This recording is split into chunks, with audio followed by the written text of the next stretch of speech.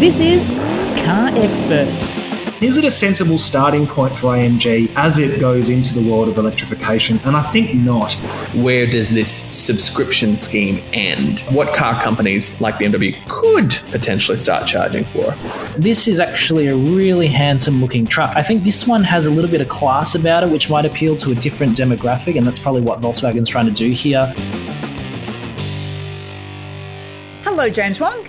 Hello, Mandy. Hello, William Stotford. Hello, Mandy. I suppose we're going to start off with some sad news. I'm a lover of all things small cars, and I reckon you guys might be too, because they're so unloved now. And I'm really sad about this. So the Suzuki Baleno is going to be no more. Baleno more. Earlier this year, Suzuki, Suzuki, for those who don't know, is huge in India. Massive market share. So over there, they revealed an updated version of the Baleno, which has been around for a few years now. When it came out 2014, 15, quite a while. So here comes an updated model, and we think, oh, well, that'd be nice. Nice to see an updated Baleno in Suzuki showrooms locally. But Mike Costello put together a very good story. It turns out the updated model won't actually meet ADR 85/00 design rules. No way. Which rules are those? Which shan't be coming here. I believe side impact from memory. But basically, based on the current run rate, stock of the outgoing Baleno will be available in dealers for just a few more months. So if you want one, I would suggest that you go out and get one now. Now, I bring this up not because it's sad to see the Baleno go. I mean, not a bad little car, honestly, but not something that, has people getting all worked up in a tizzy over. But it's sad because we're seeing so many vehicles just leave that segment. We have also seen the few that have survived go up considerably in price because look at the Toyota Yaris and the Mazda 2. They both saw significant price increases because the manufacturers wanted to add safety equipment, which, I mean, yeah, good. Love to see more safety equipment. But that's also pushed up the price to the cost to actually manufacture them and sell them. And this is already a segment that's not particularly profitable for a lot of automakers. The Baleno is one of the best-selling vehicles in that segment. It's now going. So I imagine what we're probably going to see here is not Yaris sales go up or Mazda 2 sales go up, but probably MG3 sales go up. Because if they need any more sales. They're top selling at the moment, aren't they? Bingo, exactly, and for quite a little while now. But there is still a lot of people out there that just want a cheap new car, that don't necessarily care about the latest and greatest in safety features. MG3 certainly meets that criteria because it doesn't even have AEB. And now we've seen with the Baleno going, Suzuki will still have the Swift. So Suzuki's got a little bit of a dual model strategy in a couple of segments. Like they sell the S-Cross and the Vitara simultaneously. They sell the Baleno and the Swift simultaneously. The Swift was developed, with European and Japanese markets, front of mind. So more active safety equipment is available in that. The Baleno was developed obviously with India front of mind. Look, it is a bit sad because there are certainly people that do want an affordable new car. And whenever people ask me, hey, I'd love to get a new car for around 20 grand, what can I get? And I'm like, jeez. A used car. And even then, not a great time to buy a used car. Oh, my God. Well, apart from the MG3, what other cars are around that price now, or small cars? You step down to a Kia Picanto. Yeah. Kia still sells the Rio, so kudos to Kia for still offering these relatively affordable entry-level cars. But, everyone else has just left that segment. So Honda hasn't brought the latest Jazz here. You can get a Ford Fiesta and a Hyundai i20, but only in sporty models, which are well above 20 grand. And there's not, James, what else is there around that part of the market? Not much. Not much else. Slim pickings. Wow. Sad times indeed. And here is this week's biggest car news. It has been a big one too. Jawo, the Ioniq 6 has been revealed and it's coming here. Yes, so we've sort of seen what it looks like, but now we've got a full reveal with details, and the Ioniq 6 looks like it's probably the Hyundai's best bet yet at challenging the Tesla Model 3. So for those unfamiliar, the Ioniq 6 is like a sedan version of the Ioniq 5. It's very aerodynamics focused. It sort of looks like this futuristic / retro 4-door coupe thingy with lots of cool digital light signatures. It's sort of sporty, it's sort of luxury looking, it's deceptively large. So just to give you an idea, it measures 4.855 meters long. So it's 4,855 millimeters long, 1,880 millimeters wide, and just under 1.5 meters tall. So it may look a little short and stumpy in some angles in photos and whatever, but this is quite a large car. And so it's about 50 millimeters shorter in wheelbase than the Ioniq 5, but it's 220 millimeters longer. And so you think of it as sort of like an electric Sonata in terms of sizing. Yeah, okay. So it rides on the same eGMP platform as the Ioniq 5 and other cars like the Kia EV6 and Genesis GV70. And with the same 77.4 kilowatt-hour battery, it will offer up to 610 kilometers of range on the WLTP combined cycle, largely because it is so aerodynamically efficient that I forgot the coefficient figure. Is it 0.21, okay. Largely because it has a drag coefficient of 0.21, which is almost as good as the Mercedes-Benz EQS. So think about the amount of engineering that probably has gone into it, and this thing is a slippery little bugger. It also has the same 350 kilowatt DC fast charging ability that its siblings do, so it can do 10 to 80% in about 18 minutes, and also offers things like vehicle to load and stuff like that, so you can get an adapter to plug in an appliance from the outside, or there should be a port on the inside depending on specifications, so you can like plug in a laptop charger, hairdryer, whatever you might want. That's your go-to. Whatever. I remember when people talked about plugs in utes, everyone always said a hairdryer. So I don't know if tradies like to do their hair on site, but anyway. I mean, you look at JWoww's hair and I can understand why he said that. Yeah, it's my best friend in the morning. Obviously, we've seen the pictures of the outside and inside, but I'll just quickly refresh on what we know. So inside, you've got dual 12-inch displays for the driver and the infotainment system, like what we've seen in some other Hyundai Kia products. It's a little bit more conventional than what we saw in the Ioniq 5. So the Ioniq 5 has a very open plan interior. This one has more of a traditional sedan interior with like almost a transmission tunnel-esque center console and, more what you'd expect from a normal car. I think it looks better inside than an Ioniq 5. It's very, sporty or sedan-esque, and I think that appeals a little bit more to me. Very boxy looking inside for such a curvaceous vehicle on the outside. We have to maximize space, Will, so that's why it's there. And then depending on trim, the Ioniq 6 will be offered with a full suite of active safety systems. So you've got things like AEB with junction assist, you've got lane change and evasive steering assist, blind spot assist, rear cross traffic assist, adaptive cruise control with highway driving assist 2, which is adaptive cruise combined with lane centering, and it'll just basically drive for you, but you have to get your hands on the wheel, high beam assist, safe exit warning, remote smart parking assist, and a surround view camera with 3D view. So, you would have seen most of the stuff that's available on it already in other Hyundai Kia products. The Ioniq 5, Kia EV6, and Genesis GV70 all basically have the same mechanical and technology package, but obviously this looks and feels a little bit different. And because it's a sedan and has a really good drag coefficient, the range is really good. It'll also offer two versions in terms of powertrain. So there'll be a single motor version with rear wheel drive and an all-wheel drive version with two motors. The latter has 239 kilowatts and 605 newton meters, which should allow it to get to 100 in about just over 5 seconds. So it's not slow. Yeah. What are your thoughts, Will? Oh, I keep hearing James say all week, it looks great. It looks amazing. Look, I love the Ioniq 5. I really think this is one of those vehicles like the Mercedes EQS, which we'll talk about later in the podcast, that I need to see in person to see if I like. I often do like Hyundai's design language. I know Kia design sometimes are a little bit sportier, sometimes a little bit more conventional or handsome looking. I'd love to see, though, Kia's take on a dedicated electric sedan, because I suspect I might like it more than the Ioniq 6. But let's wait and see it in the metal. Okay. Yeah, you can actually head to our social media channels, Car Expert, on Instagram and Facebook. We've got Anthony Crawford over there because the Ioniq 6 was revealed as part of the Busan Motor Show in South Korea.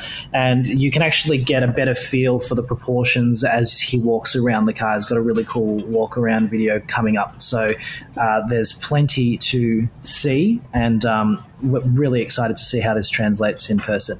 Fantastic. Well, another important model that was revealed this week, also, JWO, the 2023 Volkswagen Amarok.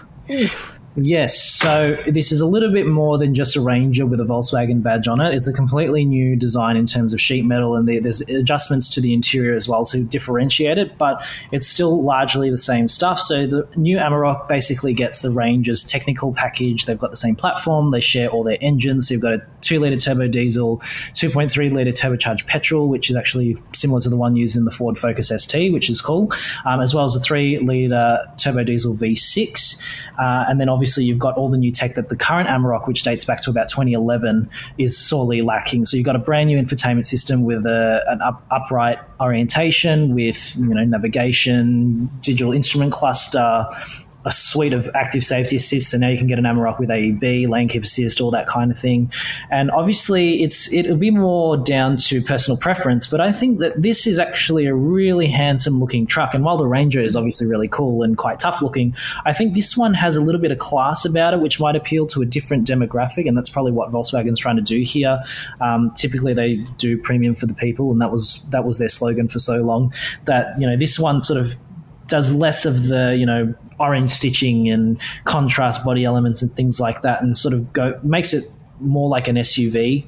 So I'd be interested to hear your thoughts from the both of you, what you think, and whether you would prefer an Amarok over a new Ranger. Oh, well, I am a Volkswagen girl. Same. So that comes at no surprise. Yeah, but I actually prefer the design over the Amarok. It's less Americanized, I think, and a cleaner design. What do you think, Will? Oh, look, I honestly don't know which one I prefer because, yeah, you're right. The Ranger's got that shrunken F-150 look to it. It looks really chunky and tough. This looks almost like an evolution of the outgoing Amarok. It doesn't really rock the boat too much in terms of design. I think it looks handsome. I'm on a few Ranger owner groups on Facebook, and a lot of people are like, oh, no, it's ugly. I don't like it. But I think if you're somebody who's going to gravitate towards the Ranger, you might not like the Amarok. But if you're gravitating towards the Amarok, you might not like the Ranger. So it's great that there's that variety there, and it's great to see the level of differentiation here between the two models, because we know that a lot of manufacturers are collaborating. The latest Mazda BT50 is based on the Isuzu D-Max, and fundamentally, front clips aside, they're very, very similar looking inside and out. This you really have to squint to see the range a bit, so that's very interesting. I think what really interested me the most from this reveal is Volkswagen Australia confirming that we are going to get the 2.3-litre turbo petrol here. So the outgoing Ranger has been available with a 2.3-litre turbo petrol in markets like the US and Canada. But Ford hasn't expressed any interest in bringing a petrol model here, except for obviously the Raptor, which is a different kettle of fish. Now, Volkswagen Australia, or Volkswagen in general, doesn't have access to the petrol turbo V6 of the Raptor, but Volkswagen Australia seems to have said, hey, well, why don't we just get the turbo petrol 4-cylinder? And why that interests me is I swear there was a time not too long ago when every second Hilux you saw on the street had a 4-litre V6 in it. And they've just reached this point where all of those petrol offerings just seem to completely disappear from the ute market. Navara petrol gone, Hilux petrol gone, and so on and so forth, to the point where it's so heavily diesel dominated unless you look at a very, very base Triton or Hilux, or step up to something like a Ram. So I don't know how well the petrol Amarok will sell here. I know that the outgoing Amarok, there's always been a very heavy skew towards the V6 turbo diesel. I suspect even though this new V6 turbo diesel is not a Volkswagen engine, it is a Ford engine, I suspect it will probably still account for the lion's share of Amarok sales in Australia. But it's great to see Volkswagen offering a petrol option there. We'll see how good the take is. And just to give some context as well, that turbo petrol 4, despite losing a bit of displacement to the turbo diesel V6, is putting out some pretty impressive numbers. So it's got 222 kilowatts and 450 newton meters, which not long ago were the kind of outputs you get out of a diesel 6. The V6, which is Ford sourced this time, not a Volkswagen unit, is putting out 177 kilowatts or 184 kilowatts depending on the market, and has 600 newton meters. So it'll probably be a more relaxed and torquey experience in the diesel, but I don't think that the turbo petrol will be a poor relation either. Okay, now, Will, I've got my head scratching my head here.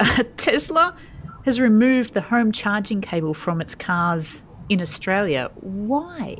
Well, because they did it in the US. I think we saw this coming. So basically, the mobile connector or home charge cable is now available exclusively as a standalone option. Now, Tesla has reduced the price of it from $860 to $550. But $550 is a big step up from free or zero. So Elon Musk tweeted a little while ago when they removed it from the US market that usage statistics were super low, so seemed wasteful. Note, mobile connector is not needed if you have a Tesla wall connector or to use superchargers. Recommend installing Tesla wall connector well before car arrives. Well, that's all well and good, but what happens if you are traveling? What happens if you don't have access to your wall box at home or a charging cable, or perhaps you're staying at a hotel that doesn't have any kind of charging facilities, which in Australia right now is most of them.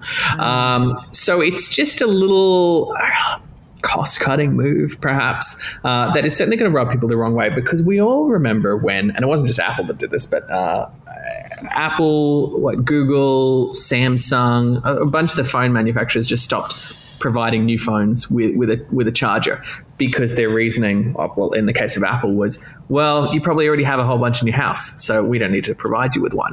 And yes, I love anything that is cutting down on waste, because you have to consider as humans how much crap we waste. But it is still a little bit disappointing that something as fundamental as a charge cable for an electric vehicle is not present there, because I don't think, in the case of, you might have a whole bunch of old iPhone chargers lying around your house, but you probably don't have a whole lot of EV chargers. Because using the phone example, they may have taken away the brick or the wall part, but you still get a cable. So you have to bring in something, right?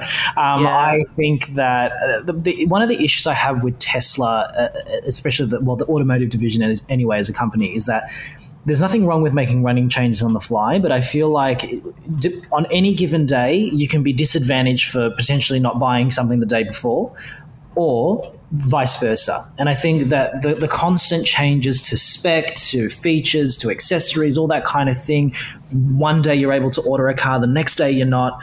1 minute the waiting time is 2 months, the next minute it's 12. Yeah, sure, it's great that you have a level of transparency, but I think that what we've seen from Tesla is, I'm going to be very careful of how I word it, obviously, but I think the way that Elon Musk runs that company and also is very public in his views or his announcements about the company and things like that, they're so desperate to make the targets and the lofty targets that they're setting as a corporation for volume, output, that kind of thing, that they're basically like clawing away at the floor to try and get there. And, for example, this change might save them a couple of bucks here and there to make a financial target. We're never going to know the full reason, but, it would piss me off as somebody that is potentially in line for one or thinking of buying one, that suddenly if I'm a week too late to get a cable, and I don't want to pay $500 for a cable, it should come with the car. Everyone else gives you a cable with the car. Some companies for similar money actually give you a wall box at home with the car. So, and especially because Tesla is the EV company, it pioneered the high uptake of electric vehicles. It has an array of solutions for your home where, you can turn your roof tiles into solar panels, and you can have a battery system that keeps your home powered in times of crisis.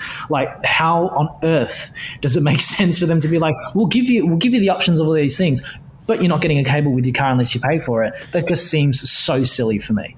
You know what? This is sticking with exactly the same theme for our very last story, paying for something that you probably shouldn't be paying for.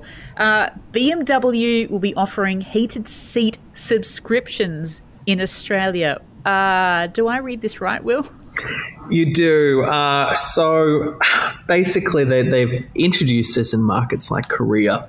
I was reading about that the other day, and I checked the BMW Connected Drive Australia store and noticed a few new options on there. Heated seats, heated steering wheel, a BMW Drive Recorder, available as monthly, annuals, or triannual subscriptions from memory. Now, they appeared on the site in July. BMW has confirmed that the features recently added to the Connected Drive store will not be available via subscription on its current range. However, it has a whole bunch of new model launches coming up, like a massive slew of models coming through soon. So I wouldn't be surprised if this scheme appears. Scheme never sounds like a very good word. That's terrible. Look, it's an interesting one, isn't it? And the response in our comments section has been, last I checked, there were over 120 comments, and I didn't see a positive one. Now, let me just preface what I'm about to say with, I can kind of see the appeal of it to some very small degree. A heated steering wheel. Maybe you don't want to pay $500 or $1,000 or something for a heated steering wheel because you figure it's not going to get used for most of the year. So you want to just pay for it for the 2 or 3 coldest months in the year. I mean, I guess that's maybe a use case for this kind of subscription model. But fundamentally, the way a lot of people are saying that they see this as being a way for somebody who's only going to have the car for a short period of time to save money by not paying outright for a particular feature, and only having it for, say, 3 years, because that's how long maybe their lease is going to be. And then that means the person that buys the car, even though the hardware is there for that particular feature, they're buying a car and the feature is not actually there. So at that point, what are they going to do? They might have to buy the feature themselves. So a lot of companies, it's not just BMW, are looking to get money through subscription services, and to generate that kind of revenue through the software part of their business. So I can understand exactly why BMW has done this. And I think we pay for so many subscriptions nowadays. Netflix and Spotify and Apple Music and all of that monthly. So I can see why BMW might go, oh, well, people are already paying for all of these various subscriptions. Why not just throw in a few more? But I think they're going to be a little bit surprised, at least, in Australia, to see the response that they get from people. I don't know. Maybe there are people out there who haven't commented on the article that think this is a good idea. But just to give you an idea, let's just take heated seats, all right? And that's probably the most interesting one. If you want to pay for 1 month of heated seats, according to the BMW Connected Drive store, you're looking at $29, okay? You want to pay for a year of that, $289, 3 years, $419, or if you just want to buy them outright, $589. Like, to me, you can buy it outright. I'd just buy it outright. Like, yeah. Heated steering wheel, maybe. BMW Drive Recorder, I mean, hell, if I knew what that was, I had to look at what that actually does. And I'm not sure I would want to pay $429 for it after having learned that. But maybe if I would just want to trial it, cool. But it kind of does, I think a lot of people are concerned that, okay, it's starting with BMW offering a 1 month subscription for heated seats. Where does this subscription scheme end? And I think that's where people always see the slippery slope. And I think that's what's worrying people. What car companies like BMW could potentially start charging for. This is the worst thing BMW has done since that 7 Series thing in 2003. Whatever the design, that horrible looking 7 Series, I'll never forget when I first saw one on the road as like an 8-year-old, and I was like, what the hell is that? This is just as bad as that. Whatever you want to call it. Who designed it? The Chris Bangle 7 Series. I liked it. Of course you did.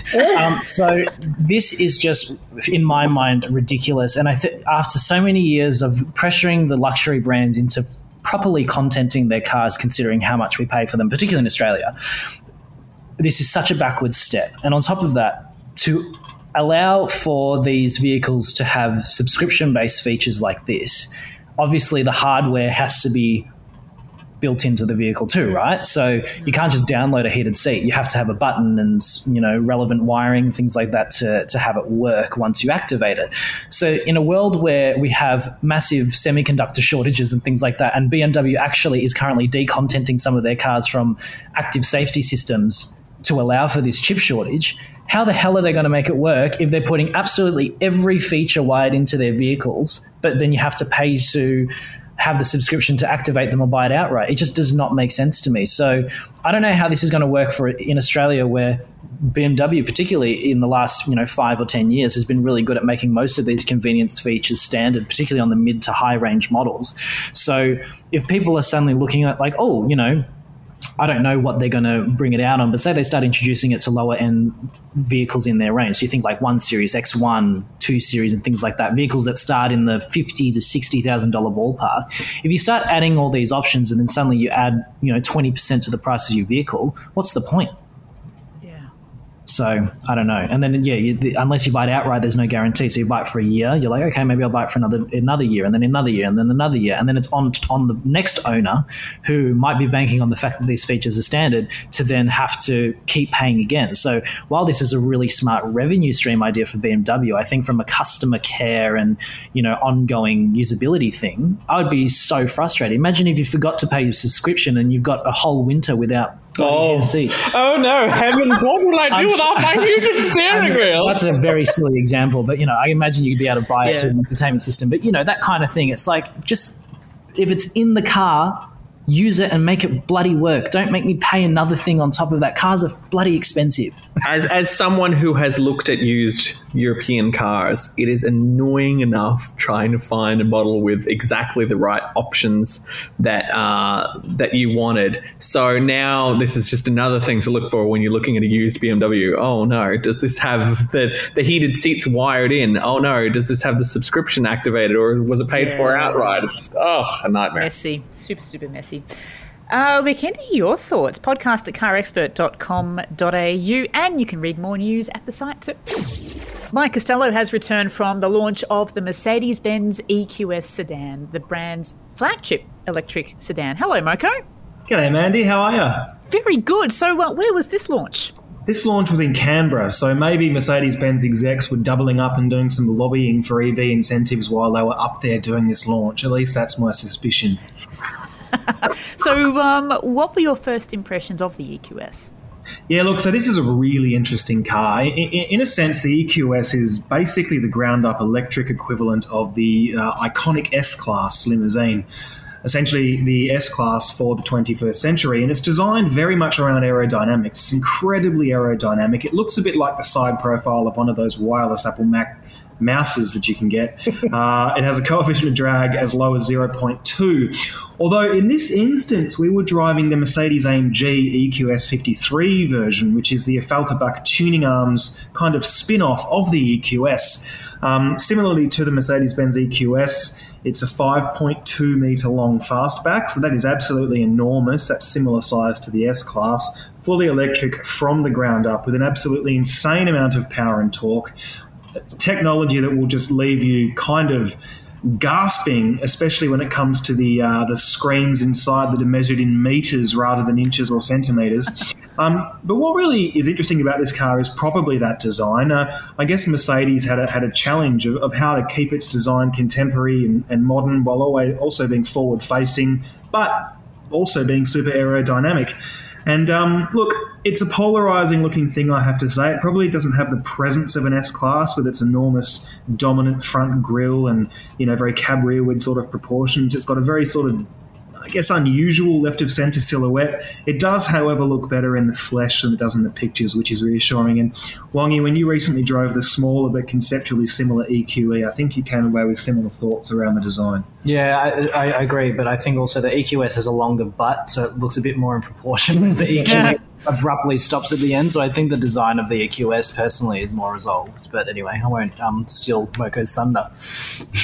So, Moko, having a look at your pros and cons on the review, which is live now, you asked a question, which is quite interesting. Does it have a clear AMG identity? I'm assuming it doesn't because you've put it as a con. So this is kind of the point of this car. So when you think of AMG, you really think about noise, and the big problem with that, of course, is as we move into this brave electric future, well, EVs are silent. So what AMG has done here is it's premiered the company's it's basically an artificial sound system that pumps fake noises both outside and inside the car that are linked up to the different driving modes, so they can sound more or less aggressive depending on how you're driving, which ultimately to me kind of sounded a bit like a disappointing robotic hum. I'm not expecting it to have the kind of ballsy, insane, God of Thunder gargling nails noise of an AMG C63 507 or something, but it did leave me a little cold in terms of its sound. Also, it does have some new motor design, front and rear axle over the normal Mercedes-Benz EQS versions. It's got some distinct track-based interior displays. It's got a lot of AMG add-ons in terms of interior and exterior design, suspension reworks and things like that. But ultimately, this is a 2.7-tonne, 5.2-metre long sedan that doesn't make any noise, that doesn't really encourage super dynamic driving as toweringly capable as it is, because you do feel a bit detached from the experience, which made me kind of wonder, does it feel like an AMG? And is it a sensible starting point for AMG as it goes into the world of electrification? Is starting here for its first full series production EV, aside from the shortly lived SLS that was only around for a minute or two, does it make sense for the EQS to be the first version of that? And I think not. I think the Mercedes-Benz EQS versions that are coming just down the pipeline, that are a bit more cushy, have longer ranges, will cost less, and really focus on the comfort side of things, probably make more sense in a vehicle like this. Whereas if you want a super high performance, sporty electric car, I think you can't go wrong with the Porsche Taycan or even the Audi RS GT, which for me both edge this when it comes to sheer dynamics. And that was why I posed that question in the cons section. So what's some of the statistics for its motor? So some of the statistics for this car are truly insane. First of all, just before I touch on the motor, I will say this car costs just under $330,000 before on roads, which places it about line ball with the top of the tree Mercedes-Benz S580L 4MATIC. So just to contextualise where this car sort of sits. But as we look to the facts and figures, the standard power and torque outputs are 484 kilowatts and 950 newton meters. It does have electric motors both front and rear, which enable electric all-wheel drive, fully variable, so it can be more rear biased or front biased depending on the type of driving you're doing. But if that isn't sufficient, an optional AMG Dynamic Plus package, and again, I'm not sure why this is an option, it should be standard, jolts, or boosts this I should say, to jolts of 560 kilowatts and 1,020 newton meters of torque. It also has an EV launch control system, so you basically mash the brake and the throttle at the same time, release the brake, and it just pins you to the seat 3.4 seconds to 100 k's an hour, so long as you have at least 3/4 state of charge, which again, for a 2.7 tonne, or with me in the driver's seat, 2.8 tonne car, is frankly staggering. It does that Tesla Model S Plaid thing where you put your foot down and you're completely bewildered and befuddled by the sheer pace that's on offer. The battery we're talking about here is only 400 volts, not 800 volts like a Taycan or even a Hyundai Ioniq 5, which does limit the DC charging capability. The usable energy content is just under 108 kilowatt hours. And AMG has adapted it for high-performance driving, particularly in the realms of cooling and battery management. And the maximum driving range is a claimed 580 k's, which is down quite a bit on the regular EQSs, which are slower and a bit more aerodynamic. But then again, 580 k's is going to cover most journeys that you're after. Dedicated electric vehicle architecture. How is the packaging on this? Because this is a large car with a very long wheelbase. Is it as comfortable inside as an S-Class? Yeah, it's incredibly comfortable. So one of the big advantages, as you've just touched on, Will, is when a car is designed to be an EV from day one, rather than sort of packaging EV mechanicals and battery packs into existing legacy platforms, is that you do get a flat floor, you do get hidden storage cubbies and areas, there's tons of legroom in this thing, and there's a massive boot.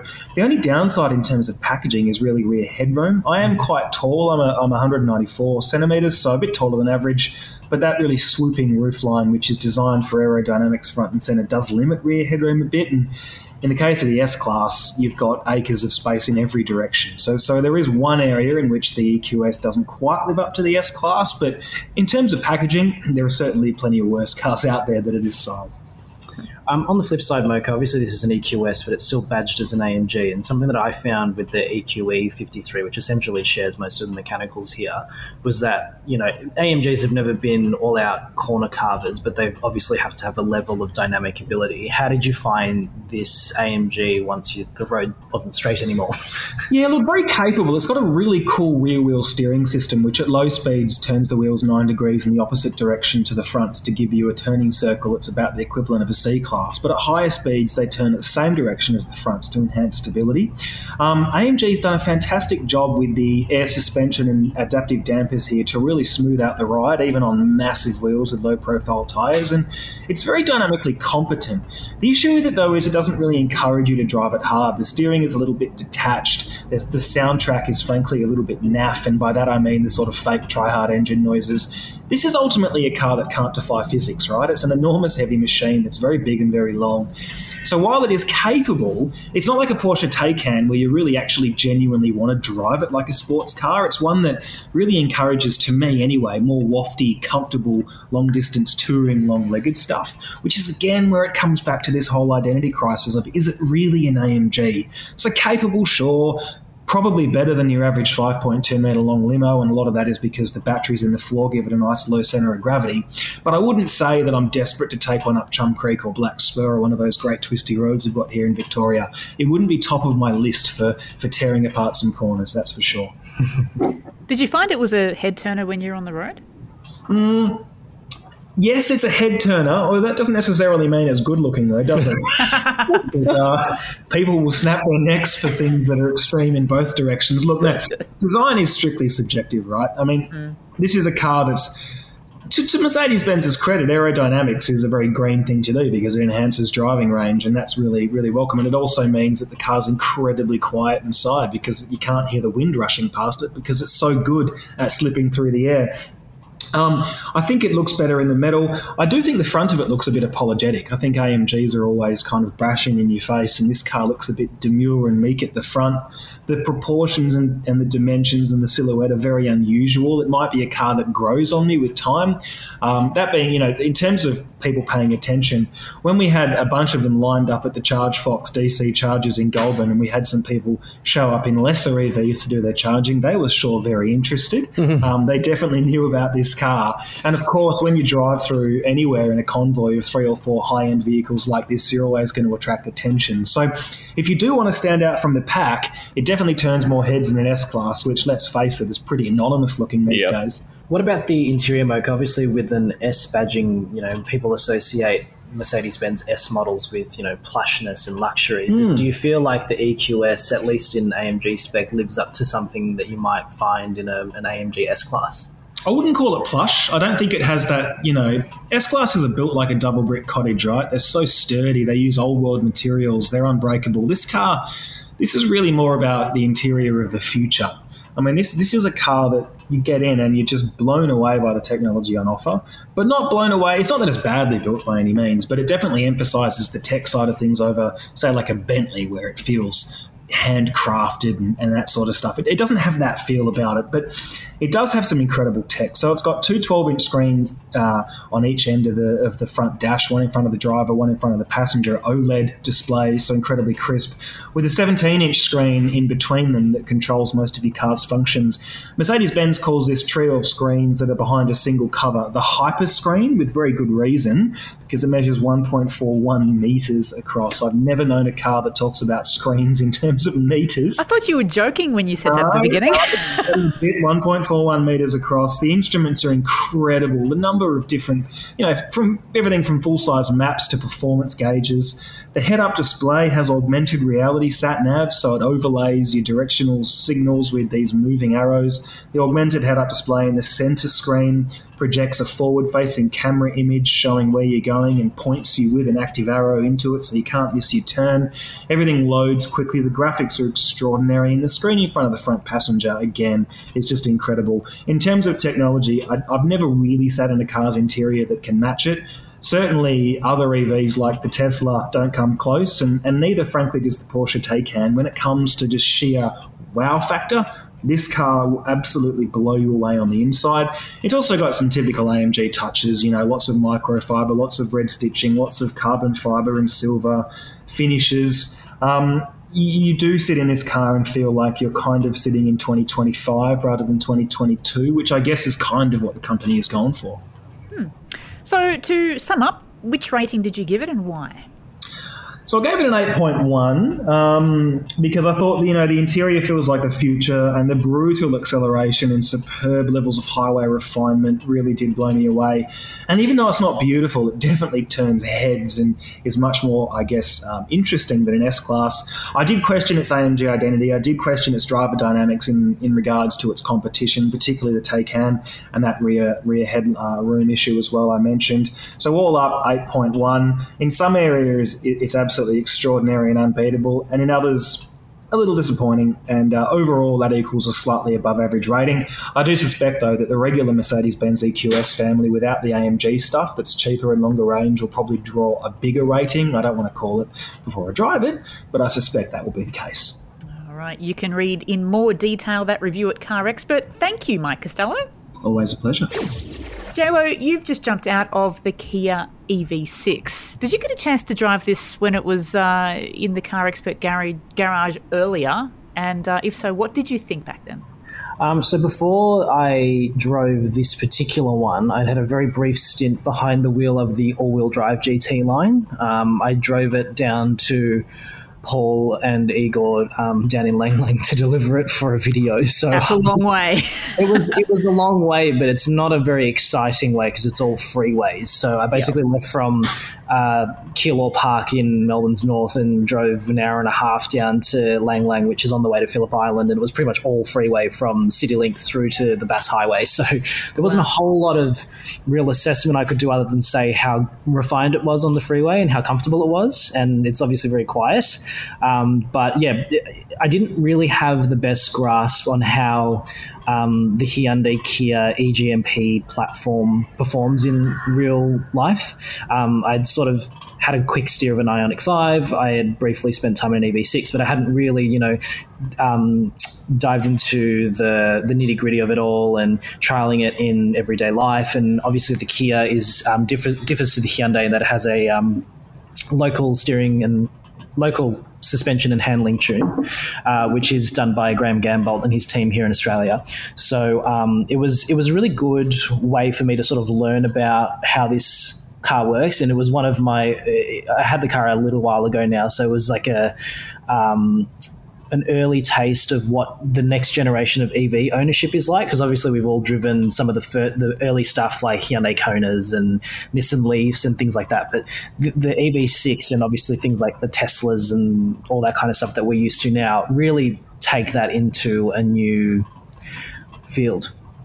So which variant did you drive and where does that sit in the range? So I had the GT line rear-wheel drive, which is a single-motor version, and it sits between the base EV6 Air, which is also rear-wheel drive, so essentially the same drivetrain as the base model, but with the look and feel of the top-spec model. So now they recently just had price increases of about $4,500, and now it's just over 80 grand plus on road costs, and works out to about 85 drive away, which is not cheap by anyone's measurement, and it's competitive with everything from Tesla Model 3 through to Ioniq 5 and Volvo XC40 pure electric and Polestar 2, and it's sort of shaped and sized almost like a Jaguar F-Pace. It's an odd crossover wagon hatchback thingy, so it's not quite as SUV looking as maybe like an Ioniq 5 or an XC40, but it's definitely not a sedan.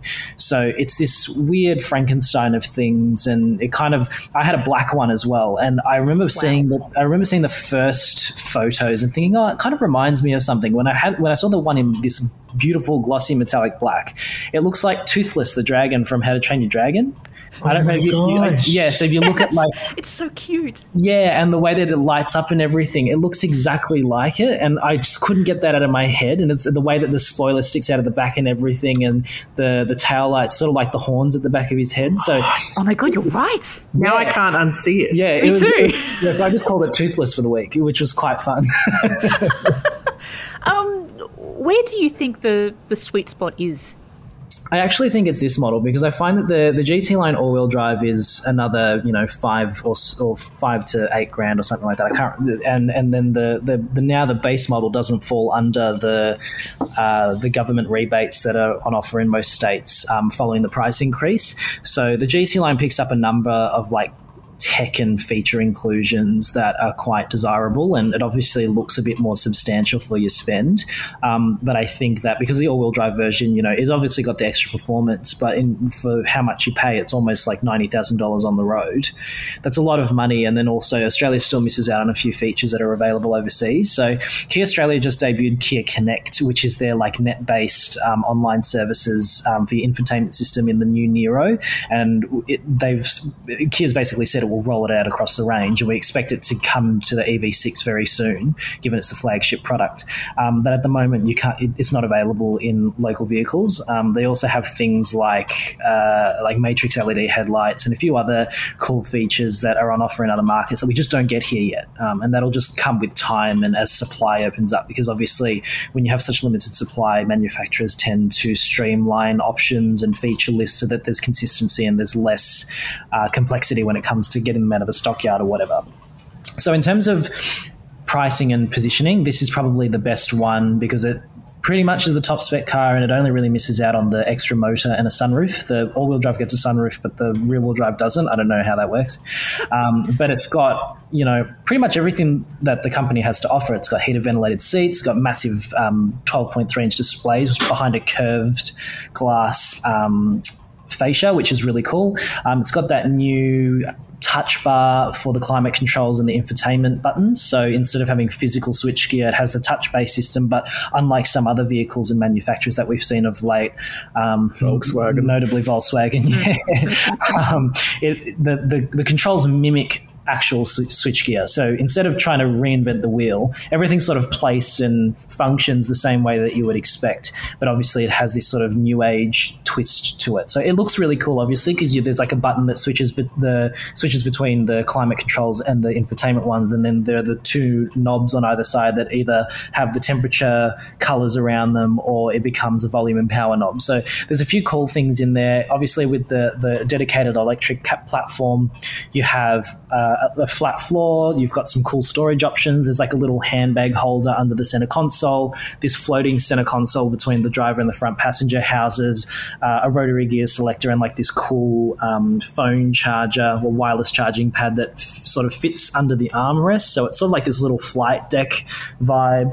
The GT line gets this fake aluminium trim throughout, and then there's like there's a lot of gloss black, which Paul Marriott will hate, and and me. And there's lots of like leatherette and suede, and it's a very dark cabin in the GT line, which may not appeal to all tastes, but it definitely looks cool, and sort of like what we've seen in some other brands like Volkswagen and Mercedes lately that really try to wow you with screens and things like that. The EV6 does that, obviously for a much more affordable and attainable price. So this is obviously not a cheap car, but you get in it and you're like, wow, it's easy to say for a Kia, it's really good, but just in general and for this price segment, it's got a really nice presentation that is not only really good for the mainstream or sort of semi-premium segments, but it also would be easily competitive in terms of design and execution to some of the premium brands. So it's really cool to look at, obviously, from the outside, and then when you hop in, it's still got that wow factor, but it's still familiar. That's one thing that I really like about it, is that you can get in, and if you've been in any other Hyundai Kia products before, you'll know how to drive it. Does it have more of a wow factor inside and out than the Ioniq 5? Because that's certainly a design that really stands out. Yeah, I think it's the Ioniq 5 is cool, but I think because, especially in Australian models, we get basically just light interiors, and so it's very just like open plan, light, airy, and you're probably more focused on the space itself rather than all the detailing, whereas I feel like Kia's gone to an effort to have I draw a comparison to an Adidas tracksuit for the interior of the GT line, because it's got this like 3-stripe motif on the seats, and there's a couple of other things on the dashboard and stuff like that. So you focus more on the details in the EV6, where I feel like the Ioniq 5, you revel in like the airy and spacious feel, and obviously it's got the similar tech, but the Kia has bigger screens and there's like cooler, more avant-garde design motifs that I think are a bit more eye-grabbing. So to answer that question, yeah, I think it's captivating in a different way. Is there anything that you think should be improved a little bit more in the EV6? Yes, I do. I think that there are some elements of the interior that I feel look good when you look at them, and then if you maybe press up against them with your leg, or you might run your hand over them, they're not necessarily the highest quality materials. Namely, the center console, because it's sort of standing on its own, it can wobble a little bit if you press up against it with your leg, or you might knock it if you're getting into the car. I know you're not necessarily going up to something and physically shaking it with your hands, but that's something worth noting, I guess, if I was to really get into it. Some of the plastics from the mid to low tiers of the cabin, as well as the door tops at the rear, are like that hard, scratchy plastic, which, you can sort of knock it. Are you going to really be touching it? Maybe not, but it's an $85,000 car once you get $85,000 car once you get it on the road. There are other cars with nicer interiors, and that's just a simple fact. Other than that, just extending the functionality of the infotainment system, having Kia Connect would be a really cool feature for a product like this. You'd be able to have like a phone app that gives you vehicle information and, charge levels, all that kind of stuff. And perhaps a dedicated voice assistant for the interior. So if, some people who don't want to be searching around for buttons and things like that in the cabin can just press the voice command button and on the steering wheel and ask it to open the sunroof if you have one, or turn the volume up, change the temperature, that kind of thing. But other than that, I think it does a really good job at making a statement. And I think this car for Kia is like the second round of that. The Stinger was maybe the most recent example where the Kia really wanted to make a statement to the world. We can make a really cool high-end performance liftback, or sedan that happens to be a liftback. And then the EV6 is like, we can make a really cool upmarket electric car. And after reading so much hype about it overseas, to get it in person, you're like, does it live up to the expectations set by the aircon does that? No one's screaming, no one's getting kidnapped or murdered. Will's not scared. It's fine. But yeah, so this is obviously a big statement in terms of design, tech. This is meant to be everything that Kia can do right now, and it definitely is very impressive. It's not perfect, but it's definitely an impressive bit of kit. So your commute to work is a mixture of freeways, driving on tram tracks and all sorts of stuff. How did you think it handled all those? I was pleasantly surprised with how good it was. So the GT line rides on 20-inch wheels with big, not chunky, but big Continental tires, and it doesn't have adaptive dampers like some other vehicles might in the segment. So at the beginning I was like, Kia tends to make their locally tuned products a little bit more sporty because our tastes apparently align a bit more with European tastes, where they're a bit more for driver engagement. But obviously Australian roads are so diverse and in a lot of places quite poor quality, so you need to have a level of comfort and compliance dialed in as well. So my commute to work is about 20 something kilometers, and you go from freeways into inner city suburbs and then into the actual CBD, and you're going over tram tracks, potholes, road joins, all sorts of things. And it really does handle it all with a really high level of finesse. I was really surprised with just how comfortable and quiet it was pretty much all the time. Occasionally you hear like a thud or something into the cabin when it hits something big, but in terms of like how that's transmitted to occupants, you're never feeling like it's crashy or too firmly damped or anything like that. The team at Kia Australia really struck a great balance between comfort and handling, or at least engagement or dynamic ability. So, conversely, once you get out onto, the open road or some twisty bits, it's very secure, very planted. It's a little bit of fun to flick around some corners because, you feel it and it feels like a big, heavy car. And this is, a 2-ton something vehicle. And it's just it's not necessarily the most engaging car in the world to drive because obviously you can't defy physics, but it turns in accurately. It's got a really nice balance to it. You've got a well-controlled body, so you're not wallowing about.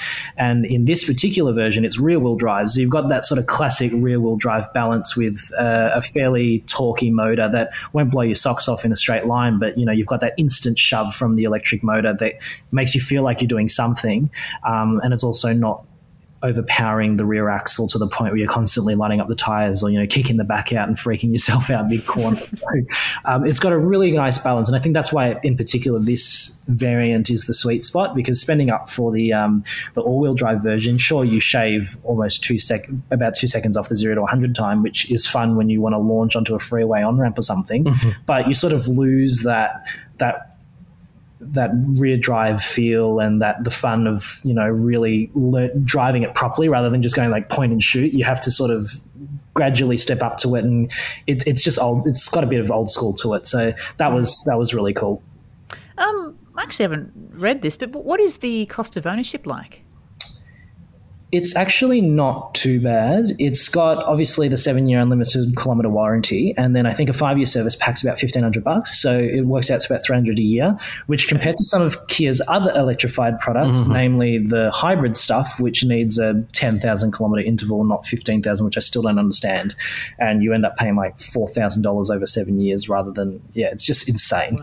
Wow. It's actually not too bad. So, but the other thing that I'll knock it for is that Kia doesn't throw in like a charge Fox subscription or any sort of like incentive to use a public charger network, which means that if you're, some people who buy the premium brands, and that is even with like an EQA or something like that, they normally give you like at least 3 years worth of unlimited charging, which is just a nice incentive for someone to make the switch.